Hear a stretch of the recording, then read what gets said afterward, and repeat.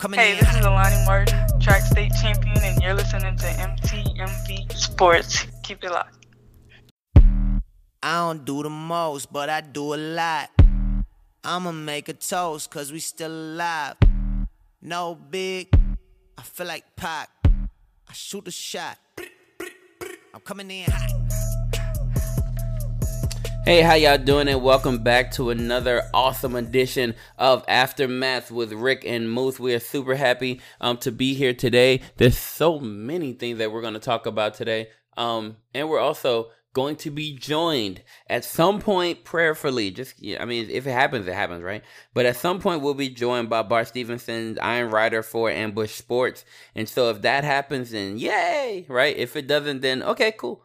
It'll still be a good episode, man. It's been an incredible week. We're sorry we missed you guys last week, but we may have 2 episodes for you this week in some way, shape, or form. Just some way, shape, or form. You might get 2 this week, but this one will drop early for your listening pleasure. What we're doing this week is we're talking about all the stuff that went down this past week, and we might even touch on, I'm not sure, but I'm pretty sure it's going to be brought up at some point, the introduction of Johnny Manziel to the AAF. So we'll probably hop into that. But before we get there, man, I want to say what's up to my man Moose, man. Moose, how you doing? I'm good, man. I'm super good. Excited to be back talking about some AAF football and prayers answered. I've got Bart calling in. Give me 1 second. Yeah. Yo, man, this is good. Got Bart here, but I am doing great, and I'll refer back to you. Awesome. All right. Is Bart here? I am indeed. Is that you, Bart? That is me. Yeah. Welcome, man, to Aftermath. Thanks for having me on. All right, cool beans. So, all right, guys. So let's hop in. We're talking about. We're gonna kick off with the whole Apollo beatdown of the Legends this week, and I was there, and it was just really bad. It started the Apollos. It came off pretty okay. Like starting off the drive, but the Legends start off what I would call legend hot, right? Like it's always that first drive that they're always ready and scripted, and everything's good, and looks like it's going to be a competitive game. And then before you know it, man, it was just a very quiet setting. Very quiet atmosphere there. I'll say this, it was quiet in total, but to be honest with you, whenever in the breaks, whenever the camera was kind of rolling around for like dance cam and all that stuff, people were still involved in that. So whatever, they were obviously there for the $6 tickets and the hot dogs. But the Legends killed the Apollos, man. Technically, the Legends aren't really done yet, but both quarterbacks are hurt. They're underperforming, right? They're either hurt or underperforming. Moose, man, and even Bart, tell me, are the Legends done? Like, maybe not technically, but are they just in reality done? The Legends were done before the season even started. Bart, you're starting off hot with the negativity, huh? I mean, it's nothing negative. It's just facts. I mean, their coaching staff was in, complete just upheaval. They didn't know who was going to be offensive coordinator, who was going to be head coach. They never got to establish any continuity within the offense, and I think it showed throughout the year. They come out, like you said, first drive, they come out showing promise, and then they fall flat for the rest of the game. That's kind of been their mantra for the whole season is start strong and, finish with a puff. But Atlanta, I believe, was doomed from the get-go. They have talent on defense. They have talent on offense. They've just not been able to put anything together. So I think, like I said, they were done before the season even started. Aaron Murray was 16 of 22 in the game, and that sounds great for 135 yards, 2 interceptions, and a touchdown.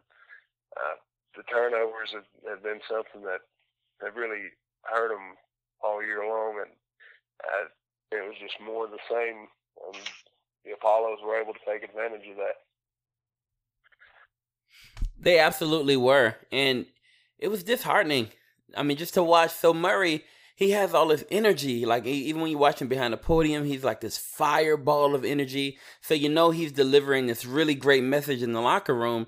But I'm wondering, is that just kind of falling on deaf ears at this point? Because his play on the field is actually probably not matching the energy he's kind of putting out in those speeches. I don't know, Moose, how you feel? I actually will kind of echo a lot of what Bart was saying. I do think that the Legends team just, unfortunately, were dealt a pretty poor hand. A lot of the coaching changes. I mean, it's hard enough when you lose a coach while the season's about to start, but then to lose multiple coaches during game weeks, that's just crazy. I think Bart really nailed it, and that's the way I can see this. They're able to script the beginning of this game phenomenally. They go down the field.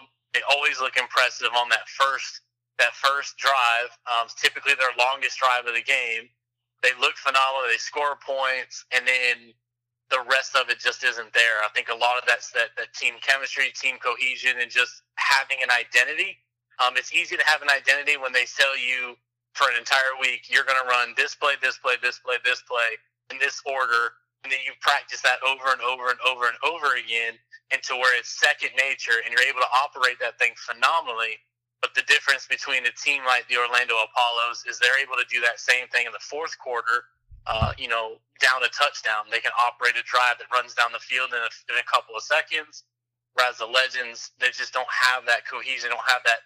I don't know if it's necessarily, I don't want to say a trust, because I do think they trust each other. I just don't think they've been able to find an identity and build off of that and create this team chemistry that you're able to put together these drives throughout an entire ball game, especially when adversity strikes or when stuff's not going your way. Are you able to claw your way out of it and continue to move forward?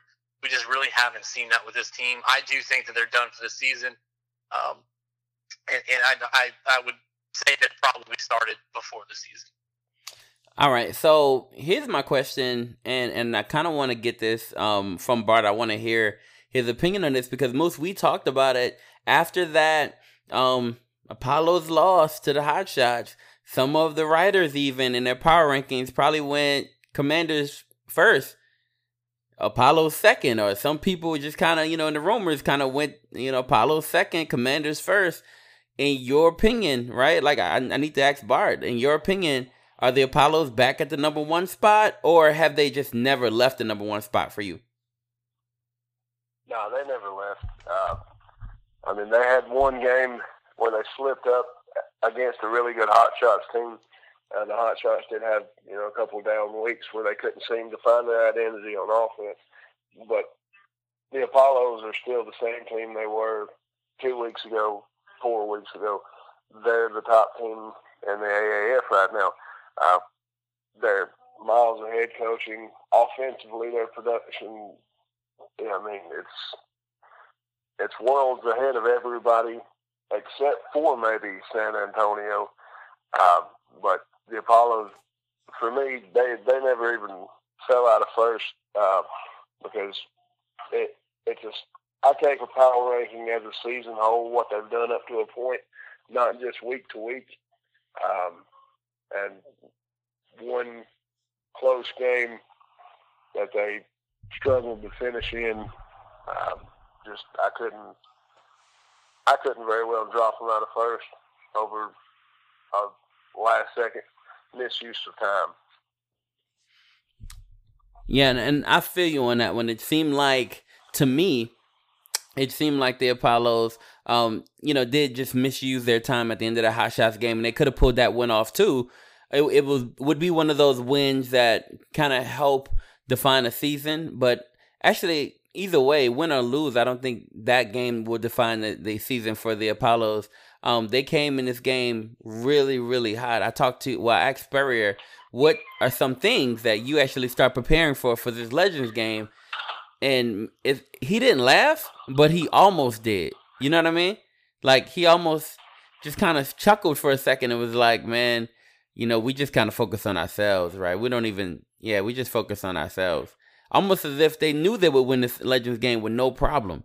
So I think they're comfortably in first place right now in at least their minds. And I guess we won't find out because they don't play the Commanders at any point this season, maybe until the playoffs. That's when we'll get that. So, Moose, you saw the schedule. I know you did.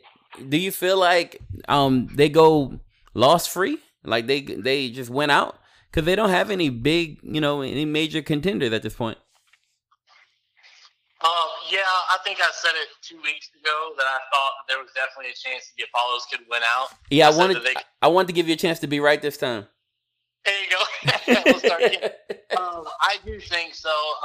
Just looking at the remaining games, they do play the Express, which is definitely not a team that they could overlook. Last time they played, it was far closer than anybody thought it would be. Now they're going to Memphis. Memphis coming off a big win with Silvers, and then they go back home for the final two games where they play a struggling Fleet team. Excuse me, and then there's the rematch of the Birmingham Iron, which I honestly don't know how that game will go, just simply because the Iron have been two different teams. It seems the last couple of games. I think it'll be a more competitive game than it was last time, but they are traveling this time back to Orlando. I definitely think the Apollos can go undefeated for the rest of this season, but I don't want to really bank on it because I also don't necessarily know how Spurrier is going to approach this remaining schedule with having clinched the playoff spot. Because anything could happen. I think I could be wrong on this, but I think if they win and Birmingham loses at any point for the rest of the season, that they've locked it up, assuming that the Apollos don't drop a couple. The home field advantage in the playoffs. So it'd be curious to see if they lock up home field advantage. Do they get Kevin Anderson some playing time? Do they put Austin Appleby in? Do they sit Charles Johnson? Do we see more Ryan Green and less Dearness Johnson? I don't really know. But I think that if they continue to play at this level, that yes, they could go undefeated for the rest of the season. And hey, I want to say, everybody, thank you so much for joining us. We're going to take a quick break, but right after this, we'll hop into the Iron and kind of what's going on with them, and especially after their huge upset against the Memphis Express. So we'll talk about that in just a second. We'll be right back. Coming in. This is Andrew Brown with the North Florida Tigers Prep Program, and you are listening to me on MTMV. Support the podcast whenever you can, listen as much as you can, and share as much as you can.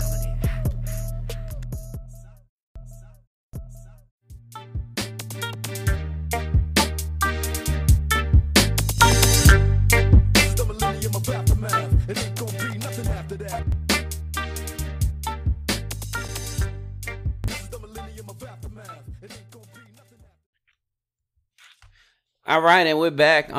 Hey, we have Bart Stevenson's Iron Rider for Ambush in the building today to talk about one of the biggest upsets of the weekend, in my opinion, right? The Express were able to upset the Iron. Man, I don't know what this means for the Iron after a game like that. And I don't know what it means for the Express. Because you're here, Bart, let's start off with the Iron. What does this mean for them losing a game like that? First overtime game in AAF history, right? Love to see their rules. That was super cool. But I need to know significance-wise, what does this mean for the Iron? Fortunately for the Iron, Memphis and Atlanta have done such a good job of throwing their seasons away. It hurts them, but it doesn't ruin their chances for the playoffs. Birmingham would have to lose out. Memphis or Atlanta, either one would have to win out to be able to get into the playoffs at this point. It's highly unlikely. Birmingham, they've got the match up against Atlanta this coming week. So that'll have a big say-so in it. But that game was really a tale of two halves.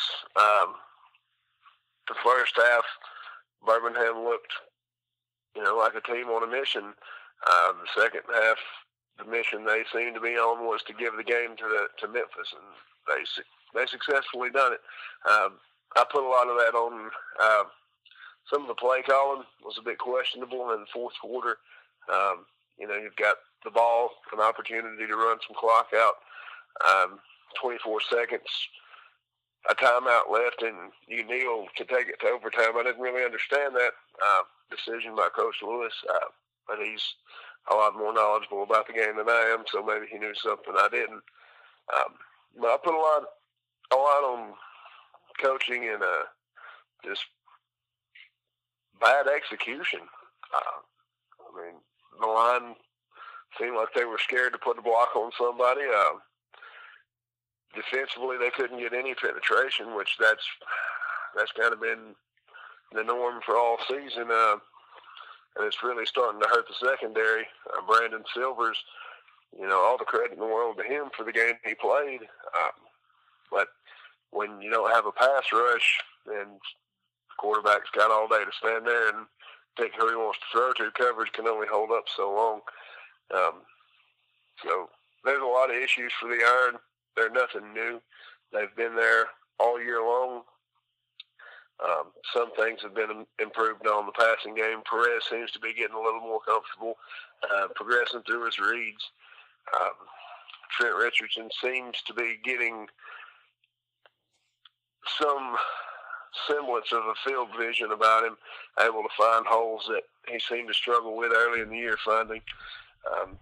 Overall, though, the loss, as surprising and as big of an upset as people want to call it, when you play as bad as the Iron did in the second half of that game, it's to be expected to lose a game. So you actually don't find it that surprising that they lost that game based on the way they played in the second half? Based on the way they played the second half, I mean, my high school team could have probably beat them. Oh, you got that Stevenson's gene, man. That's like, so you're hilarious. Anyway, so here's my question. Let me ask this. I need to ask this. What role did Manziel play in that win? He sold about 200 more seats. Other than that, not much. He totaled 68 yards. He had 48 yards passing and 20 yards rushing. Sure, he broke off, 2 10-yard runs. That's expected of Manziel. To say he didn't have any part in the win would be taking credit away from him. He did bring some life to the offense, some excitement, and you could kind of see it resonate to the other players. But as far as what he personally had to do with the Express winning that game, Manziel wasn't a factor, in my opinion. Other people may think different, in my opinion, though. Johnny Manziel sold 200-something more seats than the week before, and that was his effect on the game. So here's my question. You saw when he came in kind of how he felt. Reports are that he already has about, 90 to, 100% of this offense already under wraps. Like he already understands it.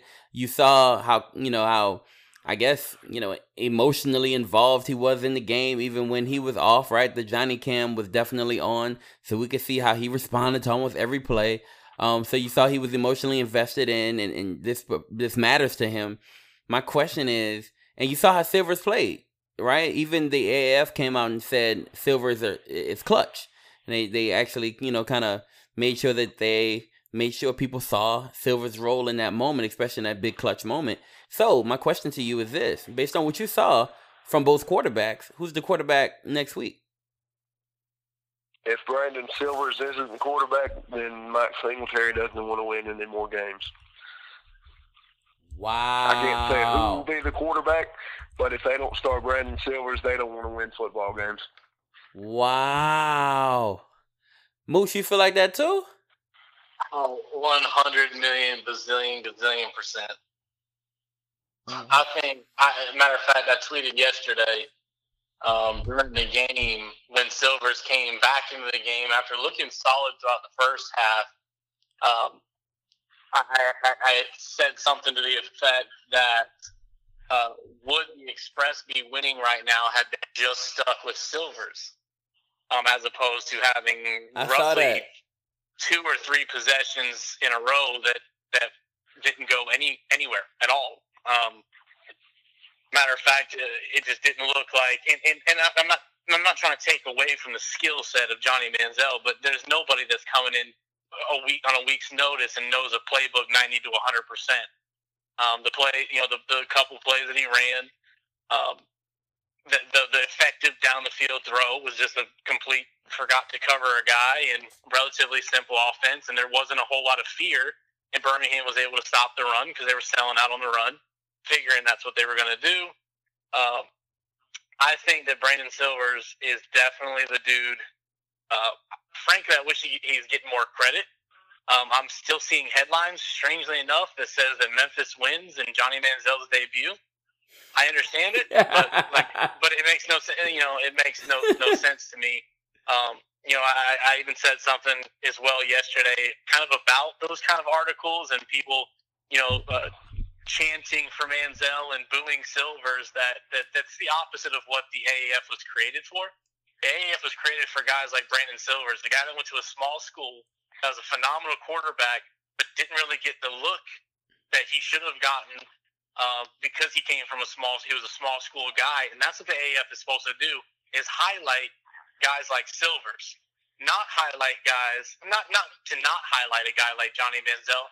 But to me, it was a bad look in general that we saw that kind of reaction, and that's what I was afraid of when we talked earlier about what will Manziel bring to the AAF. That's what he brings.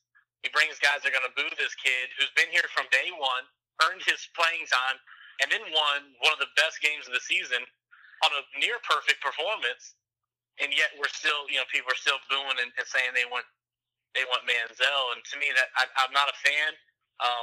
I agree. Everybody was saying that Manziel was going to be the guy who was going to put butts in the seats, and he brought about 158. I'm curious to see broadcast numbers, but I'm kind of there. I don't think he had really anything to do with this. I'm super happy. For Silvers. Silvers should 100% unquestionably start next week and should not be taken out next week at all. Unless he decides, I don't feel like playing right now. Wow. I'm not one to come to Johnny Manziel's defense. My feelings for Johnny Manziel, I'll keep to myself, but I was impressed by him in the post-game conference. He kind of stepped up and said, hey, everybody chanting Johnny, Johnny, Johnny, dude, Brandon's out there busting his hump and giving everything and doing great, and they're chanting for me. And he said he was, he's kind of sick of it, so he stood up for his teammates, and that impressed me. It showed some maturity and growth in Johnny Manziel. But as far as his play, like Josh said, he's been there for a week. There's no possible way, for him to have memorized 90 to 100% of the playbook. I mean, he was out there with the cheat sheet on his arm. But I will give him credit where credit's due. He stepped up for his teammate, and hopefully quieting the fans that we're chanting "We want Johnny" and booing Brandon Silvers. Wow. Y'all got the hot takes today, man.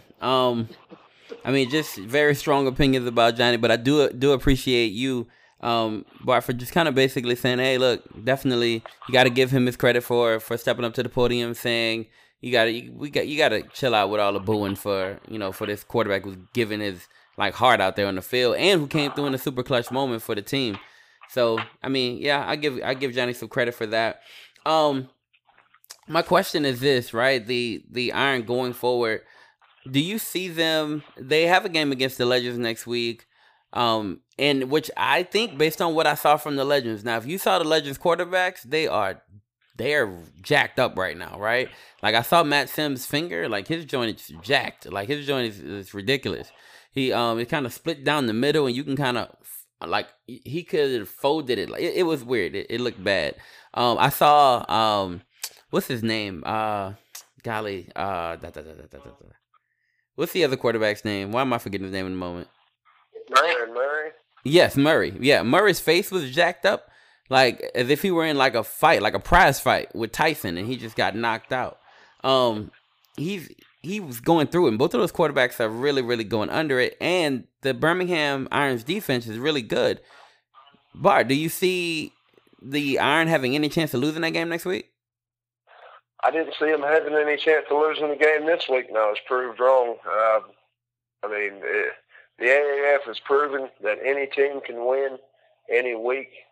There's a lot of parity in this league that I don't think, even when they created the league, that they expected the best team in the league to be able to lose to one of the worst. But it's happened. So anything's possible.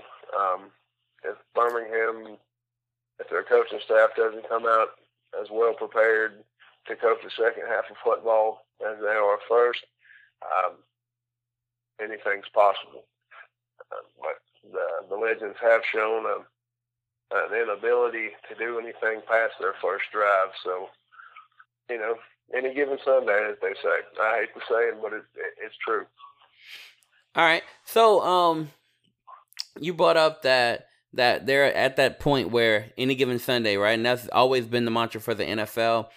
So it seems like the AAF is starting to reflect at least a little bit of the NFL. The crazy part is that the NFL is now starting to reflect a little bit of the AAF as they're bringing up the possibility of changing their onside kick rules in favor of a rule similar to the AAF, right? And so what they're thinking about doing is instead of doing the onside kick, they would just do that 4th and 15 play. They're thinking about only having it in the fourth quarter, right? You can only use it one time per game. But instead of the kick, right, which is more prone to injuries or head injuries, which they're trying to avoid, they want to adopt this new 4th and 15 situation from the AAF. My question to you all is, what else could be coming soon? Like, what other AAF influences do you see probably coming down the pike for the NFL? Well, I pray it's not the 5-man blitz rule. I'm hoping the AAF will see the faults in that and do away with it after year one. More than likely they won't, but the 4th and 15 idea that the Broncos have proposed to the competition committee, it was approved, I think, 7-1. And it's now going before the owners for a vote. I don't see why they would turn it down. The AAF has proven, to be what it was set up to be, a developmental league, a beta test for a lot of different rules and players. It's been fairly successful with that, so I'm not surprised to see ideas leaking from the AAF to the NFL already. Again, I wouldn't be surprised to see this one even be implemented within the next 2 years. However, not everything the AAF does should translate to the NFL. It's like everything the NFL does shouldn't translate to the AAF. They're different leagues. It's different style of play. They can borrow from one another, league, as far as rules. I hope they can get something worked out as far as player lease. That would be a great chance to develop some younger, lesser known guys. It would help improve the game. They can also, they also use it to test out different safety equipment. Something that doesn't get talked about a lot with the AAF is their helmets and the gear they actually use. It's different from the NFL and college, and that it has more padding in the helmets to try and prevent concussions. Now, they want to take this onside attempt rule to retain possession and use a 4th and 15. They say to eliminate head injuries and all that. Well, that's great, but you're also putting your offensive linemen, your running backs, your receivers, and your starting quarterback, you're giving them one more opportunity to be injured as well. So you have to balance it out and decide which is the lesser of two evils. Okay, I can see that. Here's my question: we're looking at the Hot Shots coming off of that win last week, beating or upsetting, in some people's opinions, the Apollos. My question is this: are the Hot Shots back? Right, they've rattled off 2 in a row. I just want to ask, first off, I want to say they're back. They kind of feel back, but let's ask that question: are they back, and are they the challengers for the championship? I mean, yeah, I would say they're back, but again, it's a week-to-week deal. Their offense is dictated by tempo and flow. If they get out of rhythm, generally their drive ends. Also, their defense, while they have probably the fastest linebacking core in the alliance, they don't get a lot of pressure generated with their front four. Their secondary is decent for what it is, but offensively, they have to dictate the tempo of the game. They have to get in a rhythm and in a flow. And you've seen when Wofford is incapable of getting into a rhythm, if they're getting stopped, they're getting shut down. If they're unable to run the ball, they tend to struggle. This week against San Diego, Wofford was 15 for 19, which is great completion numbers. He had 212 yards, an interception, and 2 touchdowns. I think the real story of the game, though, was in the running backs with Jarrell Presley, Tim Cook. Presley had 15 attempts for 64 yards. He didn't have any touchdowns, and neither did Cook. And he had 11 carries for 53, both of them averaging over 4 yards a carry. That's all you can ask for out of your backs. So the Hot Shots, whether they continue, whether they're quote-unquote back, depends on if they're able to get in a rhythm every week and stay back. So that's something still to be seen. I hope they are. They're one of the most talented teams. They have an opportunity to represent the West in the AAF championship game. But again, it's all determined by if they're able to establish their offense and dictate the flow of the game through it. Yo, Bart, you mentioned the AAF championship game, and I noticed that we didn't even think to talk about it, but we have to talk about this change of location of the championship game, right, Moose? Don't we have to talk about that? I think it's John. We must, right? We can talk about now this week and not last week, because last week I was a little upset about it. Yo, what was that about? And now that I've had time to think about it, and as a person that watches sports and wants this league to succeed, I think overall the move is a smart move. Just at face value of moving it from this stadium in Vegas to the stadium in Texas, I think business-wise, it's a smart move. You're going to a smaller stadium. You don't have to worry about, and we've talked about this in the past, of the weird camera angles so that we don't accidentally show the fact that there's not a huge crowd. You'll be able to pan around and do that. Obviously, you're building a connection with Jerry Jones. So business-wise, I think, at face value, business-wise, I think it's a good idea. Where I think it was a bad idea is timing. I think it was a terrible idea to do it when they did it. If they would have announced that, hey, from here on out, this is where we're going. We're going to do the one-off big championship game in Vegas for this year because that's what we've done. And then make a big announcement that you've made this deal with NFL, with the top NFL owner, Jerry Jones. And we already know that he likes the league. He's spotted at the combine with the AAF hat and all this cool stuff going on. I think that would have been a better idea. I think what it really did was, at least temporarily, and we'll see for sure when the championship game comes around, who's in it and stuff like that. But a lot of people bought tickets to go. I bought it. And that's why I was joking. Last week, if you had talked to me about it, I would have been a little more upset because I bought tickets to get there and cover the game for Ambush Sports, regardless of who's going. I don't care who makes it. I just wanted to be there for this first year because we've supported this league and we write about the league and we cover the league. And I think that the league is good for football. I think it's good for sports.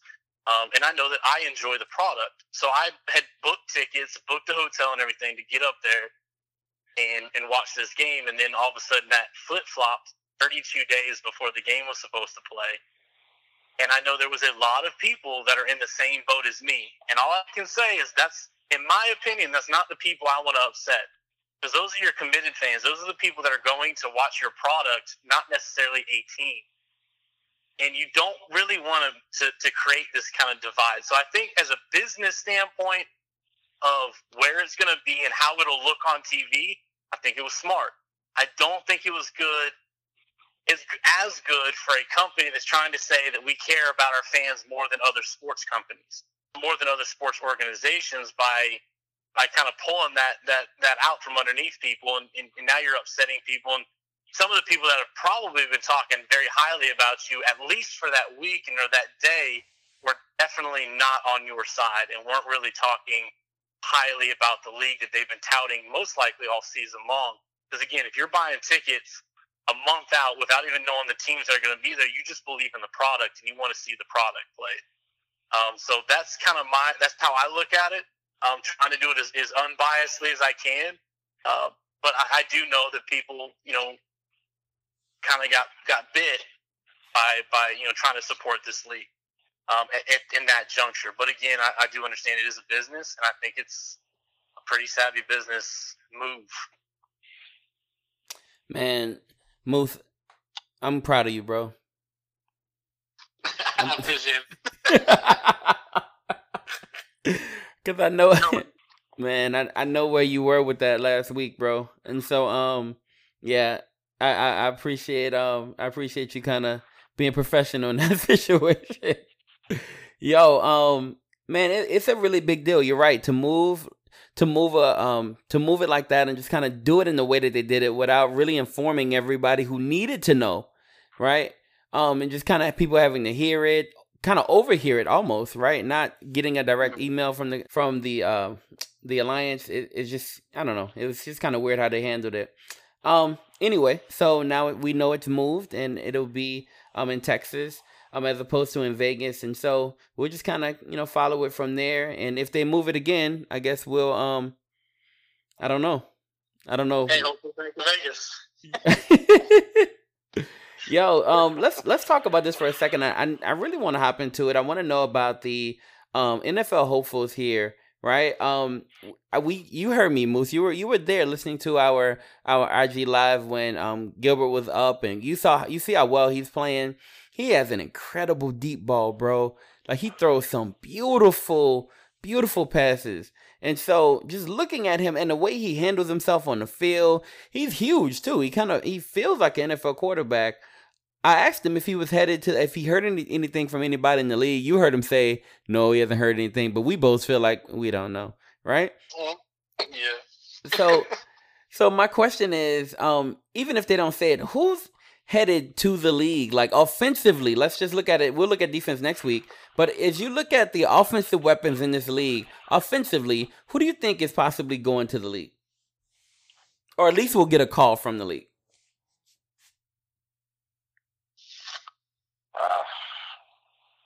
Honestly, I haven't really seen anybody that stands out on offense to the point where I could say that they would definitely be on an NFL roster next year. Garrett Gilbert, yeah, he could be a backup somewhere. Charles Johnson, yeah, he's a little long in the tooth. He may still have a couple years in him to be a number 3 receiver. You have to take into account the level of talent that's in the NFL versus that is in the AAF. I'm not trying to disparage the AAF or the talent that's in it. There are good players, but the caliber of player that's in the NFL, starting, even contributing players every week compared to starting and contributing players in the AAF, it's a world of difference. I mean, like I said, Garrett Gilbert Charles Johnston. Wes Saxton for the Iron has kind of stood out a lot. But again, they could go and be contributing players, practice squad players. I haven't seen anybody personally that stands out on offense that I say, yeah, he's going to be on an NFL roster next year. Bart, I think we're about to argue, bro, for the first time. Are you ready? Yeah, let's go. All right, cool. So I look at a guy like Rocket Ross, and I see somebody who can at least be a slot receiver for an NFL team. I definitely see a guy who can be a slot receiver, or if not a slot, then a fourth receiver for an NFL team. He's definitely fast enough, right? But he's also somebody who could be reliable, at least to me. I look at Charles Johnson, I see the same thing, right? I see somebody who, you're right, maybe he's starting X or Y, but he's definitely somebody who I think can go in. Maybe he can go in the slot, right? Or maybe, that's from my opinion, I think he could be a contributing piece. And if you look at a team like the Carolina Panthers, who you will probably be without their starting quarterback for the entire year, right? You look at the guys they bought off the street actually last year to play in their last game against the Saints, right? That guy had a phenomenal game. You just look at the contributions they were able to get.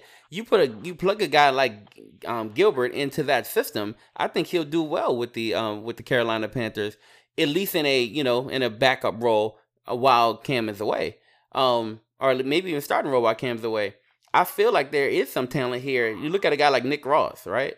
Like Nick Rose. Maybe he's somebody who could. I don't want to say for sure, but there's some kickers here who can definitely do something. I don't know. Are you just completely off on that? Like none of these guys can do anything? I'm not saying they can't do anything. I'm saying this. They've all had their shot, and for one reason or another, they didn't make the cut.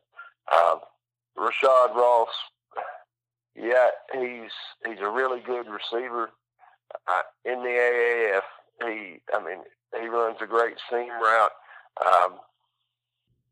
I don't think he'll have the same level of production against an A.J. Boyer or a Jalen Ramsey. Even, Richard Sherman, what's left of him, as he does against the corners he's playing in the AAF. He's a product of the system in my mind. Now, I could be wrong. I've been wrong plenty in my life.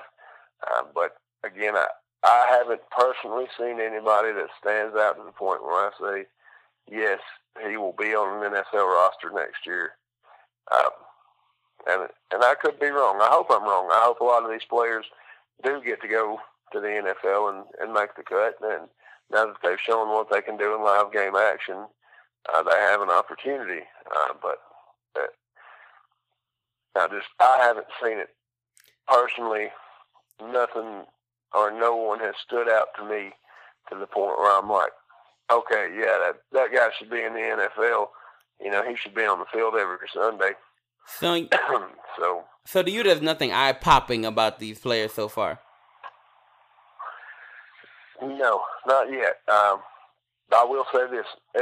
Each team, minus maybe the Legends, has gotten better every week on most levels. The Iron kind of fallen there too. They've improved in some areas and seem to have gotten worse than others. But there's just, ask me again after the championship game, and I'll tell you then. How about that? Okay. I look at a guy like Greg Ward Jr., who's actually excelling a little bit. Actually, all the wide receivers that we've mentioned so far, right? If we look at if we talk about Ross and even Ward and Charles Johnson, I look at some of the holes on even a team like the Saints. Like there's a guy, their third wide receiver is Keith Kirkwood. And I like Keith Kirkwood. He's a great prospect, but I feel like he could be challenged, at least in camp, by some of these guys. I really feel like that. And so that's just kind of my stance on it. Moose, you've been quiet, bro. What's up? What do you think? I was actually just going through a couple of people that I think, because really, I guess the way to answer this question would be, to understand intent of what are you talking about when you say make an NFL roster? Do you mean that this is a guy that can come on and might have to contribute on special teams for a little bit, maybe be that third, fourth wide receiver, second slot kind of a guy? Are we talking, Garrett Gilbert's going to get signed and he's going to be starting week 1? Love it. If you're talking about like a standalone starter, I agree with Bart. I don't see anybody that I just look at that I say that this guy will be starting on a roster sometime next year on an NFL team. But I do think that there are a couple players that you could make argument. And Bart covered a couple, you covered a couple. But one guy that is starting to really impress me, and I was actually looking up some measurables on this gentleman, but Reese Horn. Yes. Really started to come into his own. He's got 2, back-to-back 100-yard games. Yeah. His catch percentage has been phenomenal. And the most impressive part about his catch percentage, he was 7 for 9 last night. He was 8 for 10 the week before. A lot of those catches are very contested catches. And then I decided I wanted to see. He stands at 6'3", 215. And guys that I was just kind of taking a peek at, what kind of a role could he fill? I think he could fill that a slot type role, especially on a team like the Saints, because he kind of falls into the same mold, just size wise. I'm not comparing the two. You might be able to compare the second guy I'm going to talk about to him. They have a very relatively similar, if he does make a pro team, track. But he stands about the same size as Cooper Kupp, 6'2", 208. Likes to play that slot. He's the guy that moves chains. He's a chain mover guy. I think he could definitely run that kind of position. And another guy that honestly wouldn't have made any other NFL roster, in my opinion, had he not just been liked very much by a guy that loves special teams effort. But Adam Thielen. Adam Thielen is a guy that I think if he was on any other team besides a Mike Zimmer team who loves to reward guys that run down the field and make tackles on punt returns, we see Adam Thielen in this league right now. But he was get the opportunity, and I'm not taking. Obviously, I'm a big Minnesota Vikings fan. I've been a big Adam Thielen fan since he's been doing special teams. I love the guy's story, but I think you can kind of see a guy like Reese Horn, if you can let him get in there, and if he's willing to work his butt off, I think you can start to see him do some special teams work. And just continue to push, and he might push a guy like Kirkwood or whoever. Maybe a Cooper Kupp goes down again for the year. You can put in another body, good contested catch, percentage. Gets open, fights to get open, can move chains. But honestly, outside of the guys you kind of mentioned, and again, I'm not saying Reese Horn's going to be, an MVP candidate if he does get the call up, but I could definitely see him garnering some interest, both as a special teams player and as a potential, backup to a Cooper Kupp. And if he goes down mid-season, he might be a guy that gets that opportunity to come in, much like an Adam Thielen did. When Charles Johnson and Mike Wallace didn't really work out. Just became the next man up. And if he's putting in the work, I could see a guy like Reese Horn finding a home in the NFL. Yeah, I think that's our basic argument, and I like the way you kind of told the line right between our two arguments, right? It's basically this, where you're right. We need to define, what do you mean by get the call up, right? What do you mean by make it to the NFL? And you're absolutely right. And what I meant is very similar. What I believe, what you're saying is that, yes, I'm thinking about maybe the slot receiver, right? The fourth guy, those guys, right? And maybe not so much as, the starting receiver opposite of Antonio Brown for the Raiders now. Does that make sense? And so that's kind of where I was going. I think you're right with the guys that you brought up. I feel like this every single year. If you play fantasy football, you know this for a fact. Every single year, there's always one guy who nobody knew going into the season, right? And he's now the guy, right? He's now like a hot guy, somebody who came out of nowhere. And I definitely believe that some of these guys could be that guy in the NFL, if ever given the opportunity to. Well, all right, so my last thing is this, right? So we've kind of been on for a minute. I just need to ask you this, and I hope this question doesn't make Moose mad, but I need to know, right? Commanders wise, right? Are they the hottest team in the league right now? Like, maybe not the best, right? But they're on a 4-game winning streak. They're number 1 in the West right now. Are they the hottest team, like the hottest team in the league right now? Well, yeah. I mean, I guess they're probably the most talked about team right now because of their 4-game winning streak and the fact that they've been able to put together some great balance on offense. They're playing really good defense. I would say they're the hottest team. And like you said, maybe not the best team, but probably the team that's making the most moves from where they started the year. They started the year off against San Diego looking really good on defense. Offense struggled. Logan Woodside, he struggled for a couple weeks actually, and then against Birmingham, they didn't try to put everything on his shoulders, and they let the running game kind of come into its own. And I believe the win over Birmingham is actually where they started coming together and sort of finding their rhythm and figuring out what they were actually capable of doing as a whole team, defensively and offensively. I've been fairly impressed by them. But yeah, I'd say they're probably the hot team right now. So in your opinion, they are the hottest team right now. Yeah, you're right. I mean, from what I'm seeing the same thing. I think they are the hottest team in the league.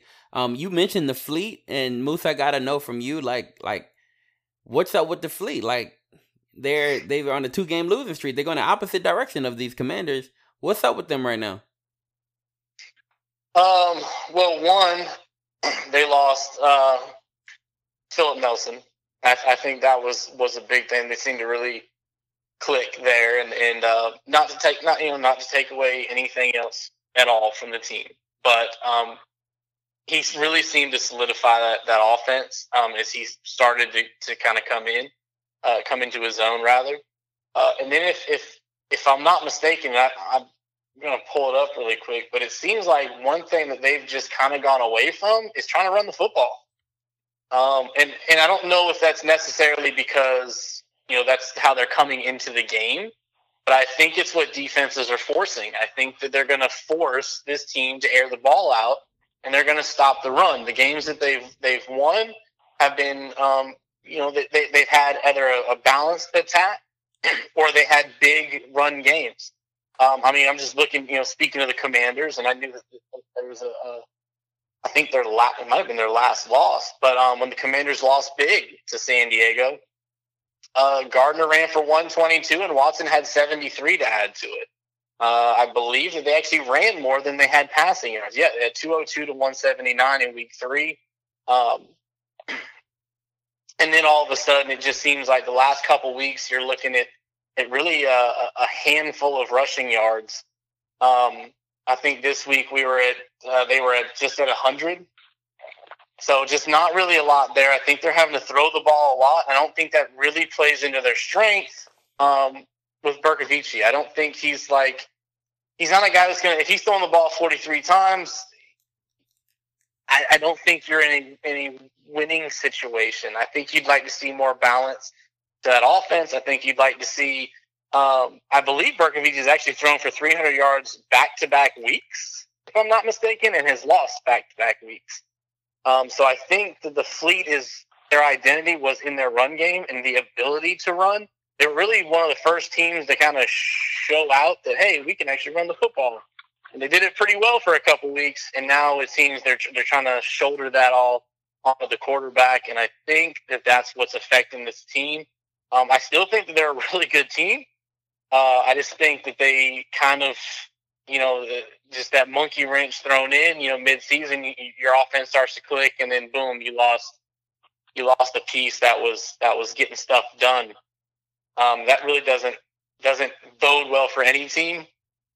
But with the everyone's calling it the Wild Wild West for a reason. You can't really count the Fleet out because week one they lose to the Commanders and with the sack heard around the world, and then week 3 or 4 they come back and demolish the same team by 20 points or something. So again, it's an any kind of week thing. I think if they're going to have to figure out something, whether they do like the extended handoff, the short passing game to Watson or Gardner or whoever they're going to try to get moving. They're going to have to figure out something to take a little bit of pressure off the quarterback and kind of do the best that they can. And again, I know that they seem to be selling out on the run and forcing the pass, but they're going to have to figure out something if they want to stay competitive in the West in what's shaping up to be the most exciting division in the AAF right now.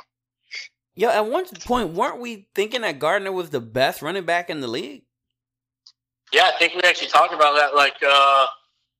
We actually talked about that between Trent Richardson and Gardner, and we kind of said it depends. Each in their own right. They're top tier.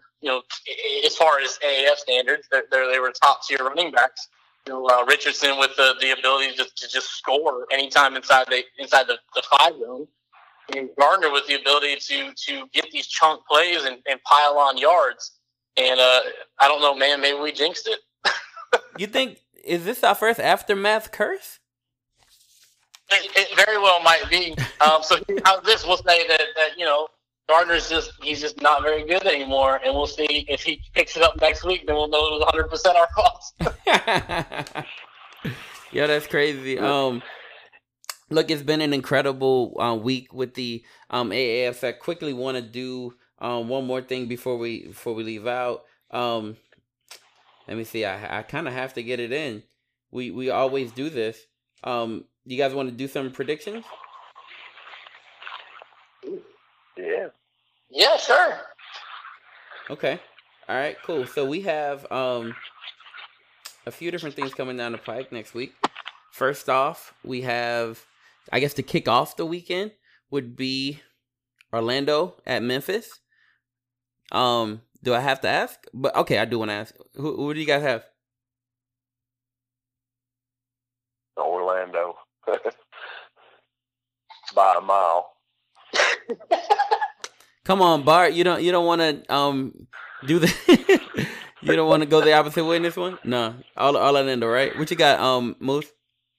I'm gonna go the same way. I'm gonna go Orlando, and I take a risk, man. Believe in Manziel. Well, that's the problem.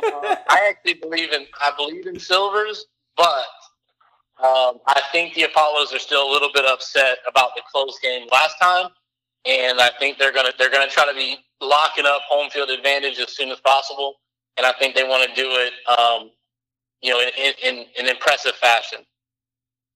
Wow. Okay. So both of you guys are going the safe route. You're going with the Apollos. I'm gonna follow you all and go the same way. All right. So next, let's talk about the Fleet at the Salt Lake Stallions. Who you guys have?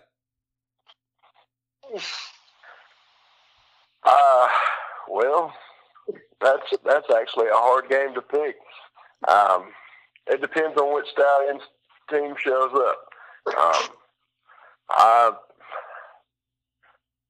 You know what? Give me the Stallions on that one. I've got to go with Salt Lake. Their ability to play defense, and when Joel Buono, when he's hot, man, he's hot. The Fleet, they're decent against the run. Woodrum, he can throw the ball as long as he has some protection. They have the biggest offensive line in the league. I believe they'll get by San Diego.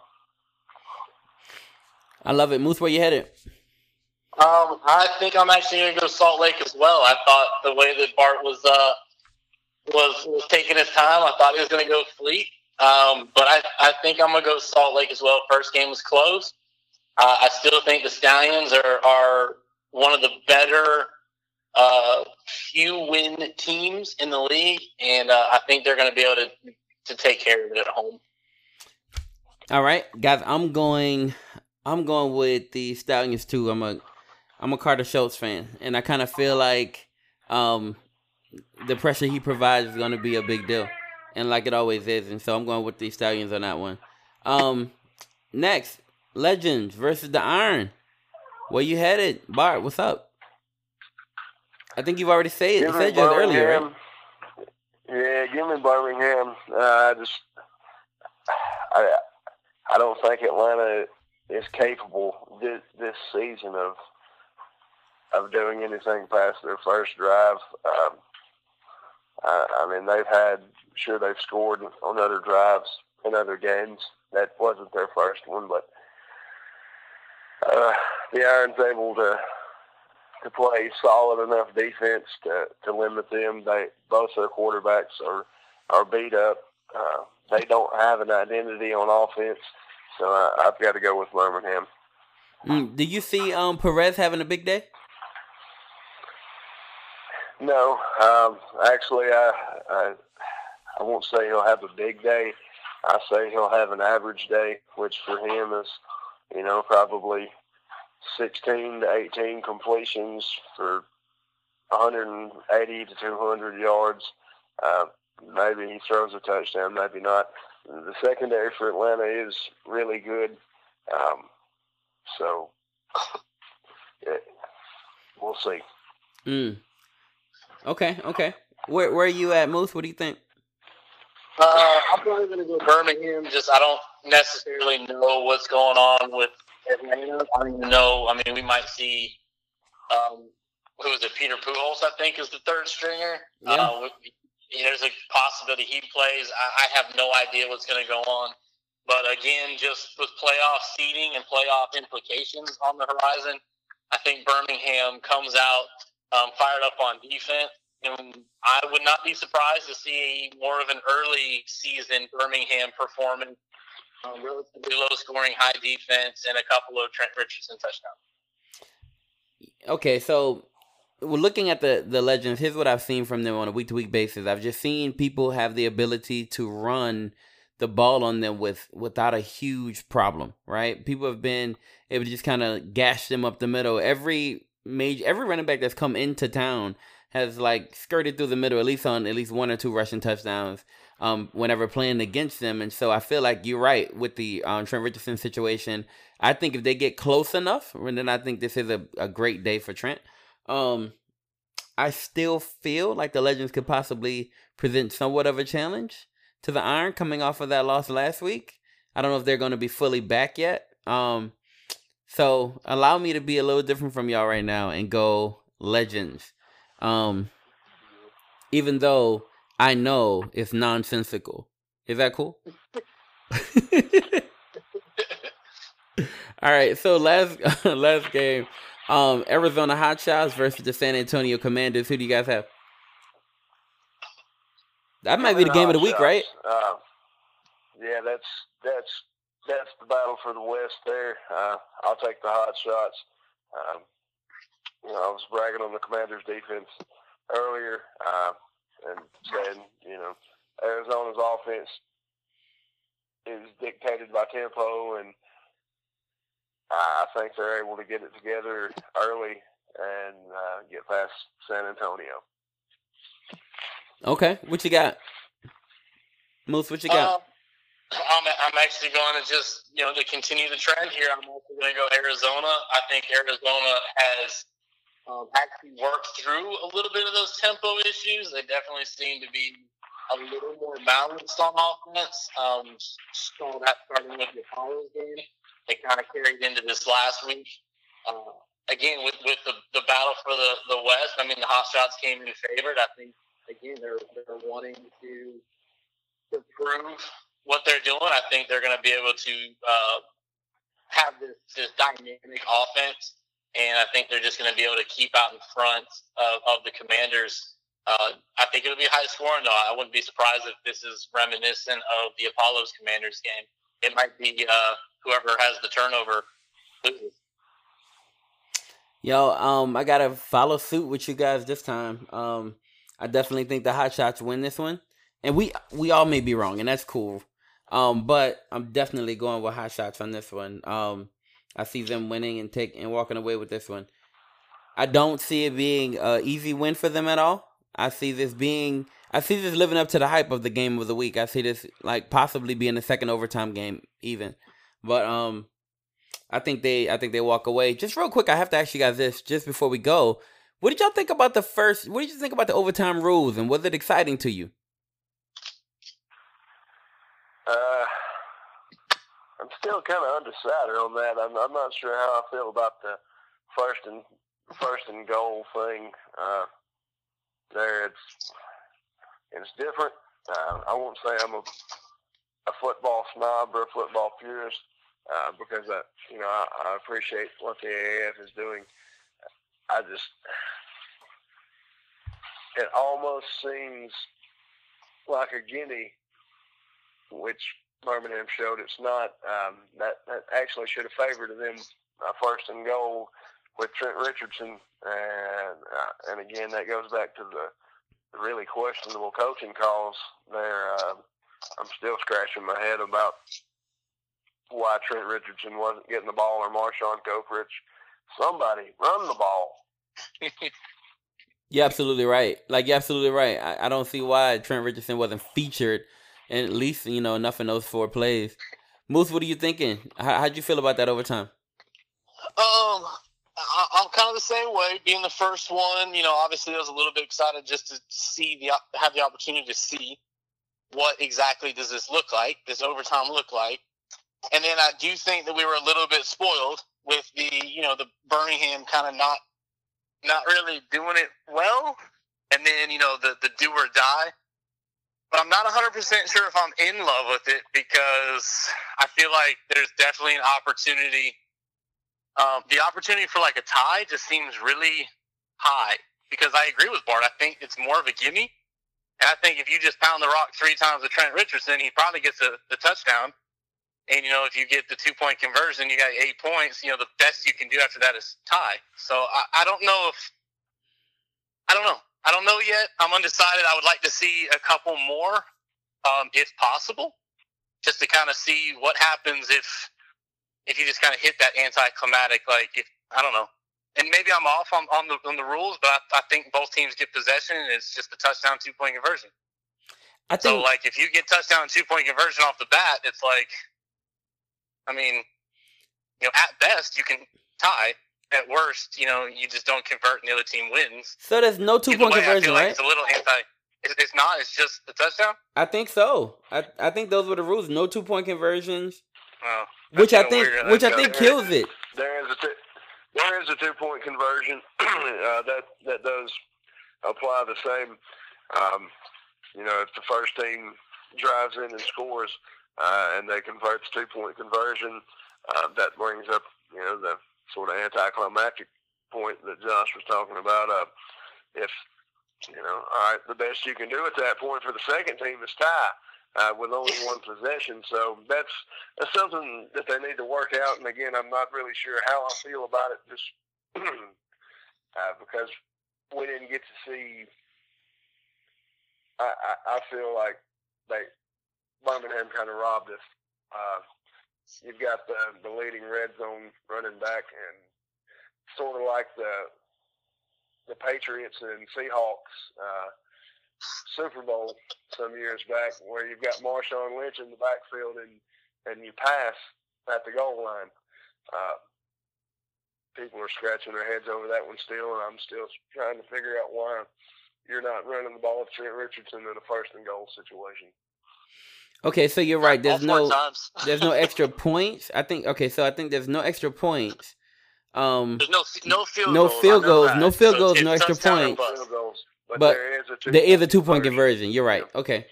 Yeah. Well, I guess as long as the first team scores. If the first team doesn't score, then there's no need for the 2 points. There's no need. Got it. Okay, cool. Which is what we saw this last time. There's no need. They scored the touchdown. But I'll say this. I thought the first one was cool because you saw because it finished the only way, in my opinion, that overtime can finish and make it exciting is that the first team does not convert, and then the second team gets the opportunity.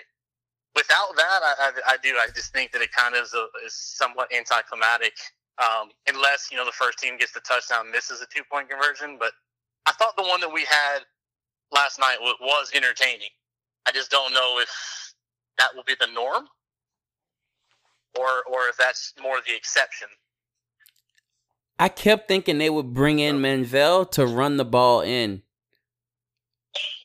I kept thinking that. And I know you guys would have been hot and very upset about that. But I kept thinking they might do that. The game would have ended in a tie. Chill out, Bart. Yo. Thank y'all so much for joining us today, man. It's been an awesome day at Aftermath. Hey guys, do me a favor, Bart. Can you tell everybody where to reach you, where they can find your tweets, or where they can find you on social media, and then where they can find your articles. You can find me on Facebook at Bart Stevenson, Twitter at Bart Stevenson1. You can catch me on Ambush Sports Network. I generally put out pre- and post-game articles every week.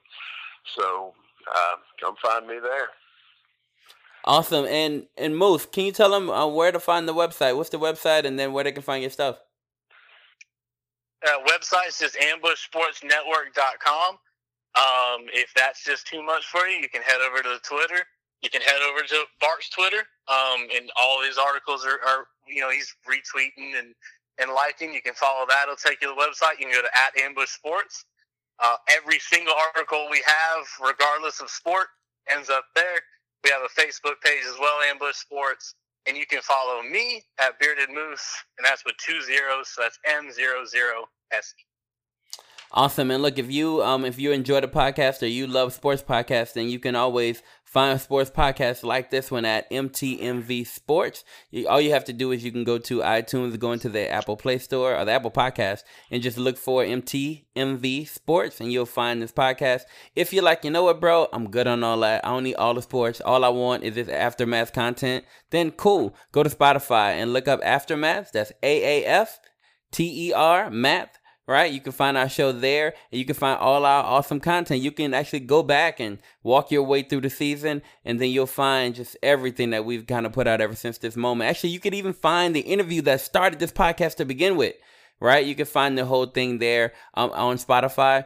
We are happy to bring you this podcast, and we're super, super geeked that you're here with us. Have a awesome and phenomenal week, and I hope that next week's AAF games are just as phenomenal as last week's, and we'll see kind of about this championship game thing, Don't get too mad. All right, y'all. We out. God bless. I don't do the most, but I do a lot. I'ma make a toast, cause we still alive. No big, I feel like Pac. I shoot a shot. I'm coming in hot.